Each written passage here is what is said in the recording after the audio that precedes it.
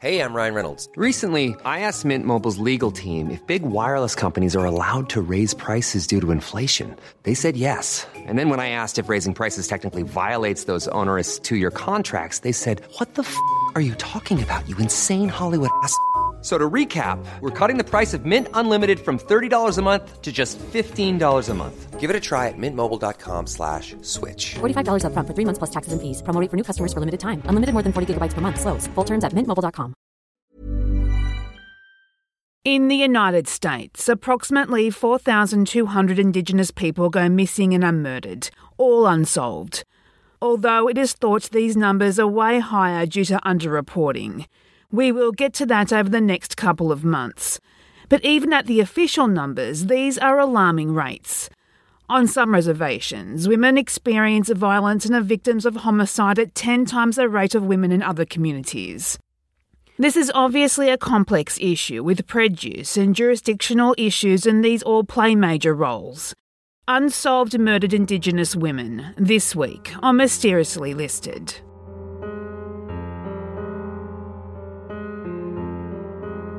Number 8. Micheline Pear. 18-year-old Micheline Pear grew up in Quebec but moved to the Hudson's Hope area of British Columbia after school because she believed there was more opportunity there. Some time before her remains were found, Micheline was seen hitchhiking throughout the area. And for those who didn't have access to a car, this was a normal way for people to get from A to B. According to police reports, 2 women had picked up Micheline and dropped her off at the gates of Thompson Ranch on Highway 20, between Fort St. John and Hudson Hope.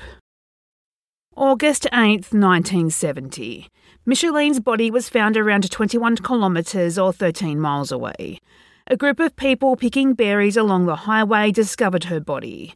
Police determined she'd been beaten with a blunt weapon, and although her body was too badly decomposed to confirm, they also believed she had been sexually assaulted.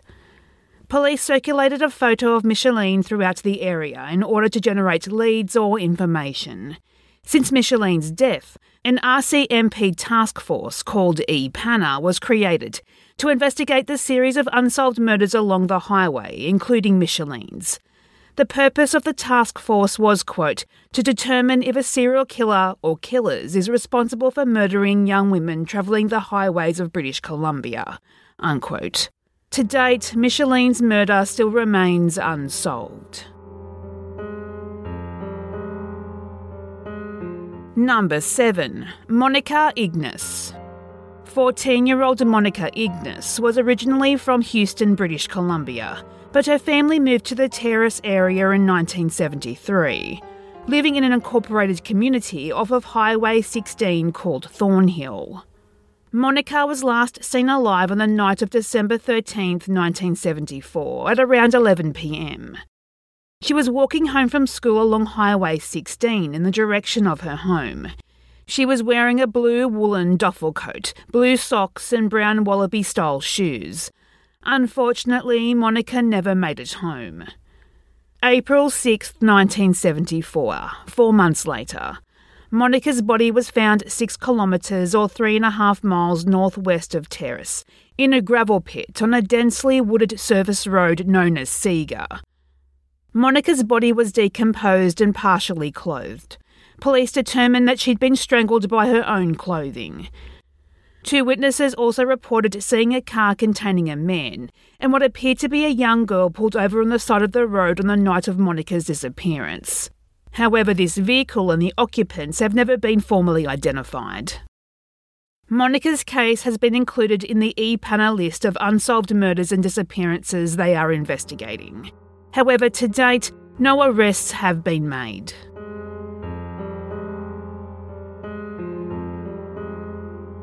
Number 6. Ramona Wilson. In 1994, Ramona Lisa Wilson was 16 years old and living with her family in Smithers, British Columbia. Ramona was part of the Gitxsan Nations and the youngest of 6 children in her family. She had a bubbly personality and was known as a jokester, and she was well liked by people. Ramona played outfield on the local baseball team, which was sponsored by the Native Friendship Centre, and also worked as a dishwasher at Smithy's, a popular chain restaurant. Her mother, Matilda Wilson, remembered Ramona telling her at the age of 12 that she wanted to be a psychologist and be the first in her family to attend university.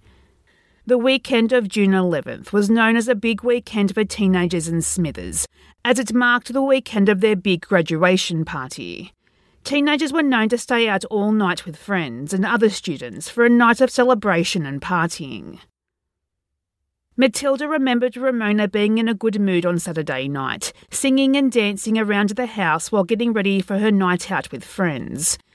She remembered Ramona leaving the house around 9:45, presumably to meet her best friend Crystal Grenke. Ramona was seen talking to some neighbours before heading on her way. Crystal was attending her brother's graduation that night and was planning on meeting Ramona afterwards at a dance in Hazleton, a town 70 kilometres away. However, Ramona never showed up to the dance that night, and Crystal suspected Ramona's plans had changed and she'd gone to meet her boyfriend in the village of Morstown, where he lived. And Morstown was located halfway between Smithers and Hazleton. On Sunday morning, Ramona's boyfriend called her house looking for her. Matilda told him that she was with Crystal. After calling Crystal and realising Ramona was not there, Crystal called Smithy's to see if Ramona was in, but she was not scheduled to work until the next day. On the Monday, Ramona did not appear at school or for her shift at Smithy's. Matilda went to the RCMP that day to report her daughter missing, and she was met with indifference as the officers told her to give it time, and that her daughter was probably unhappy at home, had run off and would reappear eventually. Ramona's family did not wait, and they started their own search for her, calling friends and family and driving around town. In the following week, Ramona's bank account, possessions at home and her last paycheck all went untouched. Around this time, the RCMP started to actively search for her. The family also had support from the organisation Missing Children's Society of Canada, which assisted with searches and contributing to reward money. On April 9, 1995, two teenagers were four-wheeling in the area of Yellich Road, just north of the highway, behind the Smithers Airport, nearby a group of old rugby fields, which was known as the popular partying place for teens, when one of their ATVs became stuck in the mud. The boys headed to a nearby wooded area to search for something to use to pry their ATV free. The boys discovered Ramona Wilson's body in the area, almost 11 months after her disappearance. Beside her body was yellow rope and nylon cables. Her clothing, leggings and a purple sweatshirt was found nearby, but her shoes have never been found. Ramona's sister Brenda organises a memorial walk for Ramona every June, where she and others walk along the highway for Ramona and other missing women and girls who have disappeared along this highway. Hey, I'm Ryan Reynolds. Recently, I asked Mint Mobile's legal team if big wireless companies are allowed to raise prices due to inflation. They said yes. And then when I asked if raising prices technically violates those onerous two-year contracts, they said, "What the f*** are you talking about, you insane Hollywood ass?" So to recap, we're cutting the price of Mint Unlimited from $30 a month to just $15 a month. Give it a try at mintmobile.com/switch. $45 up front for 3 months plus taxes and fees. Promo rate for new customers for limited time. Unlimited more than 40 gigabytes per month. Slows full terms at mintmobile.com.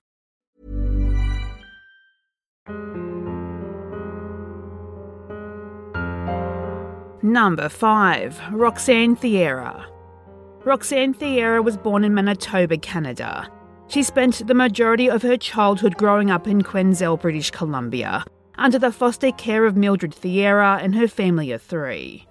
Mildred was eventually granted legal guardianship of Roxanne when she was a child. Quote, "She was quite a good kid, a real happy, bubbly kid." Unquote. As an adolescent, Roxanne began struggling to attend school regularly and started to hang out with a crowd that was considered a bad bunch, according to Mildred. At the age of 12, Roxanne was incarcerated in a youth detention centre for an unknown petty offence. In the detention centre, Roxanne became friends with another girl, Crystal Grenke. Crystal remembered Roxanne as just a young and innocent child in the detention centre. Roxanne's family said the incarceration was, quote, the worst thing that happened to her, unquote, and that after her release, quote, she went wild, unquote. After her release, Roxanne spent a majority of her time in Williams Lake, a town just outside of Quenzel. Finding it difficult to find her way, she turned to drugs and engaged in survival sex, a form of sex trafficking in order to survive. Despite all of these difficulties, Mildred still remembered Roxanne dropping by her house or calling every couple of days. Her family kept faith that things would turn around for her, and in late June of 1994, Roxanne even told Mildred she wanted to enter rehab to stop her addiction. She had always wanted to be a fashion designer and wanted to pursue a better life. She made an appointment to enter a drug treatment program. On June 27, 1994, Roxanne left Mildred's house in Quenzel to return to Prince George to collect her belongings. She told Mildred that she would return the next day. This would be the last time Mildred ever saw or heard from Roxanne, as she did not return to Quenzel as promised.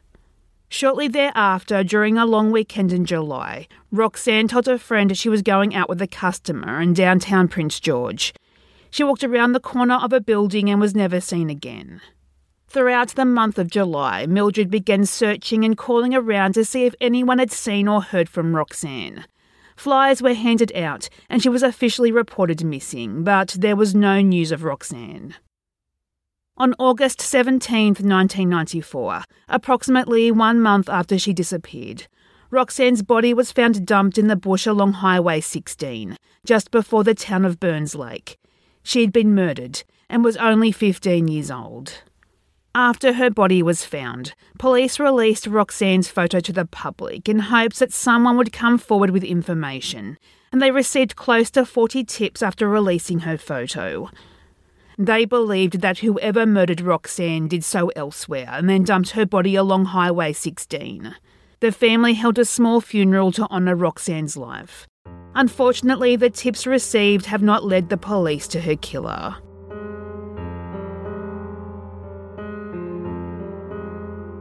Number 4. Ada Brown. In 2001, Ada Brown was a 41-year-old mother of 2, living in Prince George, British Columbia. Ada had come from a big family and was the youngest of 8 siblings and was known as the life of her family. On April 9, 2001, Ada's lifeless body was found in a hotel room. Within hours of her death, police had determined that Ada had died of natural causes. This was determined without a criminal investigation or autopsy being done. When Ada's body was brought home for her funeral, her family barely recognised her. She had been badly beaten and had bruises on her face and 2 black eyes. This left many questions for the family as to how her death was determined to be of natural causes, and how police were so quick to label it that. Her family were suspicious of the cause of her death because Ada was known to have been in a relationship with a man who was both physically and verbally abusive towards her. Despite Ada's sister and daughter's attempts to stop the relationship, they were unable to get her away. Her family received an autopsy report which stated that the cause of death was from a brain aneurysm. Her family knew that Ada had visited a doctor complaining about headaches before her death, but was sent home with Tylenol and no proper examination each time. Days later, she was found dead. Ada's sister, Terry, believes if she had died from a brain aneurysm, it was from being beaten. No one has been charged in Ada Brown's death, and her family has been fighting for answers to the inconsistency and lack of investigation that was done in her death ever since. The RCMP considers the case closed. Number 3. Aaliyah Auger. In 2006, Aaliyah Auger was 14 years old and living in Prince George, British Columbia with her family. Aaliyah was the youngest of 6 children and part of the Tene First Nations. Aaliyah, her siblings and her mother were a close unit, despite moving around a lot and even being separated for periods of time. On Thursday, February 2nd, 2006, Aaliyah, her sister Kaya and her brother Tim were headed to Pine Centre Mall to spend the day shopping and hanging out. Pine Centre Mall was located 4 kilometres from their home and was the largest of its kind in Prince George at that time.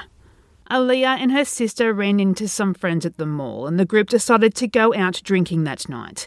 Despite Aaliyah's attempts to persuade her brother to come, Tim decided to skip the outing and head home, leaving the girls in the mall parking lot as they headed off with their friends. No one knows for sure what happened that night, because at some point Aaliyah and her sister were separated and went different ways. Kaya arrived home early in the morning but didn't find her sister at home as she was expecting. The family spent the entire day waiting for Aaliyah to come home and tried to retrace the steps of the previous night in hopes of finding her but were unsuccessful. On Friday morning, Aaliyah's mother went to the police to report her daughter missing, but they told her to wait 78 hours to see if Aaliyah would show up. And if she didn't, then she could come back again and file a report. The family officially filed a report 4 days later, on February 6th. During this time, the family had already searched the city, contacting friends and family and putting up posters all over town. On February 10th, almost a week after she was last seen at the mall, a motorist driving on the outskirts of Prince George alerted the police of seeing something in the ditch along Highway 16. When police went to investigate, they discovered the body of a young woman in the ditch. The body was identified as that of Aaliyah Auger. Her body was found approximately 23 kilometres east of downtown Prince George. Aaliyah's body was found without any of her clothing or belongings. Police only recovered a necklace around her neck that her mother later identified as the one that she had given her. Police determined that Aaliyah had died from blunt force trauma to the head. While investigating her death, police suggested that Aaliyah had gone to a friend's house late that night to get a ride home. The friend's mother wasn't able to drive her home, though, and Aaliyah, not wanting to call her mother for a ride, was seen walking towards a house where drug dealers were known to hang out. In the years after Aaliyah's death, her family have never given up on their search for answers and set out each year to walk what is called the Highway of Hope, to create awareness of Aaliyah's murder and for the other women who have gone missing or been murdered along Highway 16.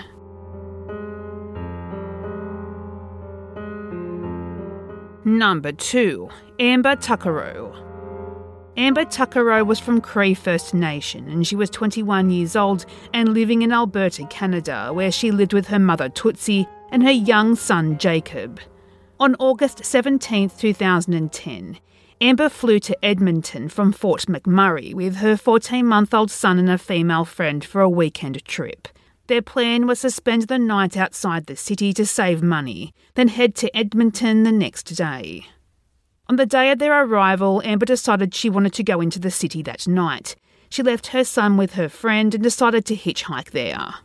When Amber failed to return the next day, her friend called her mother, who then contacted the RCMP to report her missing. Tootsie told the media that the RCMP did not take Amber's disappearance seriously. The RCMP publicly stated that they thought that she was still alive and somewhere in the Edmonton area, and they told Tootsie that she was probably out partying and would eventually reappear. 2 years after the RCMP were contacted, a piece of evidence was released, and the RCMP then declared they believe that Amber had been murdered. The evidence was a portion of a phone call that Amber had made while in a car with a man suspected of murdering her. Where are we by? We're just heading south of Beaumont, or north of Beaumont. We're heading north of Beaumont. Yo, where are we going? No, this is a... Are you f***ing kidding me? You better not take me anywhere I don't want to go. I want to go into the city. Jeez. Yo, we're not going in the city, are we? We're going. No, we're not. Yes. Then where the f*** are these roads going to? 50th Street. 50th Street. Are you sure? Absolutely. Yo, where are we going? 50th Street.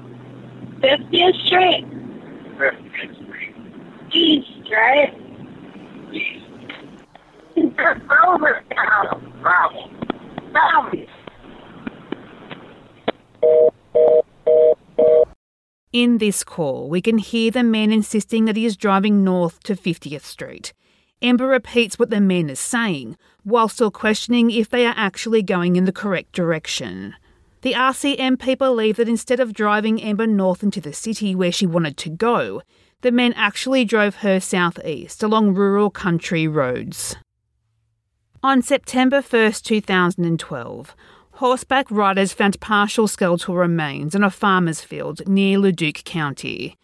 The remains were discovered to be that of Amber's. The area was just south of her motel. It was also discovered that even though only a minute of the phone call was released, the actual phone call was 17 minutes in length. That was also the exact length of time it took to drive from her motel to the area where her remains were found. The RCMP had obtained the call in the first place because the person Amber was on the phone with was her incarcerated brother, and the facility where he was at had started to record all outgoing calls. I think Amber knew this and knew she was in danger and wanted some evidence of her killer to remain behind. 2 women have come forward since the recording has been released and told RCMP they recognised the man's voice heard in the recording. Said one of the women, quote, "I know that voice. I've ridden with that voice before on several occasions. There is no doubt in my mind that is his voice." Unquote. Despite these leads, the RCMP have said that they looked into this man but has ruled him out as a person of interest in the investigation. Amber's family filed a complaint on the RCMP in 2014 for their handling of the case. Since then, in 2018, another woman has come forward with evidence. Quote, "They didn't look very hard, I don't think. I knew the voice like I know the back of my own hand." Unquote. January 24th, 2020. The RCMP made public they received a tip on Amber Tuckerow's homicide profile. Quote, "In early December 2019, the RCMP were contacted by a male who alleged that his father may be responsible for a missing person from Leduc County. The man also stated that he believed that his father may be linked to numerous missing persons and homicide files in Alberta. On January 20th, 2020, the male advised the RCMP that he believed his father to be also involved in the disappearance and murder of Amber Tuckerow."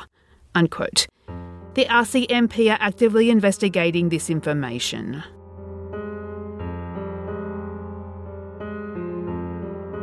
Number 1. Rosenda Strong.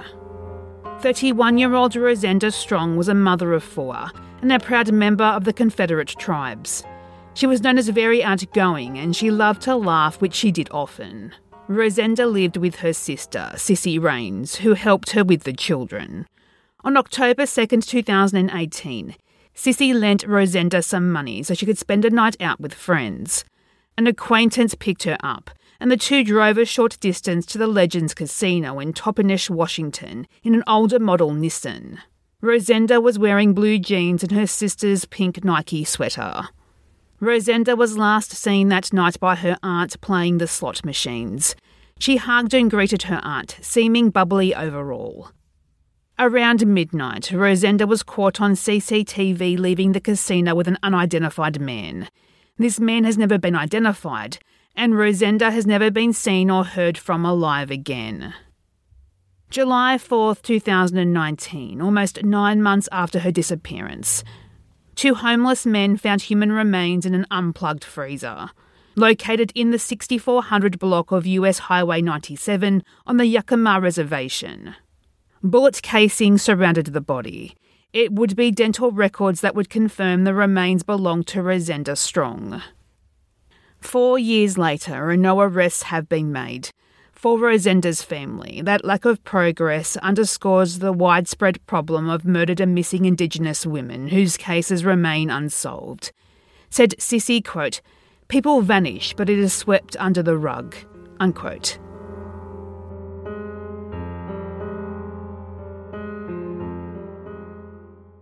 What would you like to see mysteriously listed? Do you have a particular theme that interests you? Please search Mysteriously Listed on Facebook. Like the page so you don't miss an episode. You can also talk to us on Twitter, search Mysterious List. If you like what you heard today, we would appreciate it if you share this episode on your social media of choice and subscribe and leave a positive review on your podcast app. Research, additional writing, hosting and production is by me, Ali. Music is by Mayu.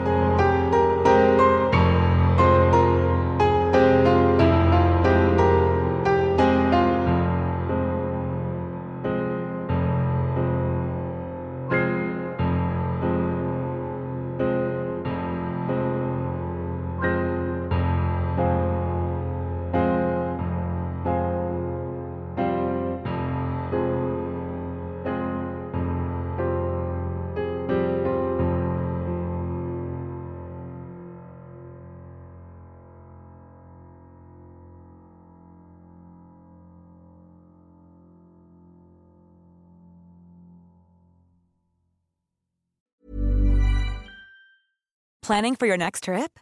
Elevate your travel style with Quince. Quince has all the jet-setting essentials you'll want for your next getaway, like European linen, premium luggage options, buttery soft Italian leather bags, and so much more. And is all priced at 50 to 80% less than similar brands. Plus, Quince only works with factories that use safe and ethical manufacturing practices. Pack your bags with high-quality essentials you'll be wearing for vacations to come with Quince. Go to quince.com/pack for free shipping and 365-day returns.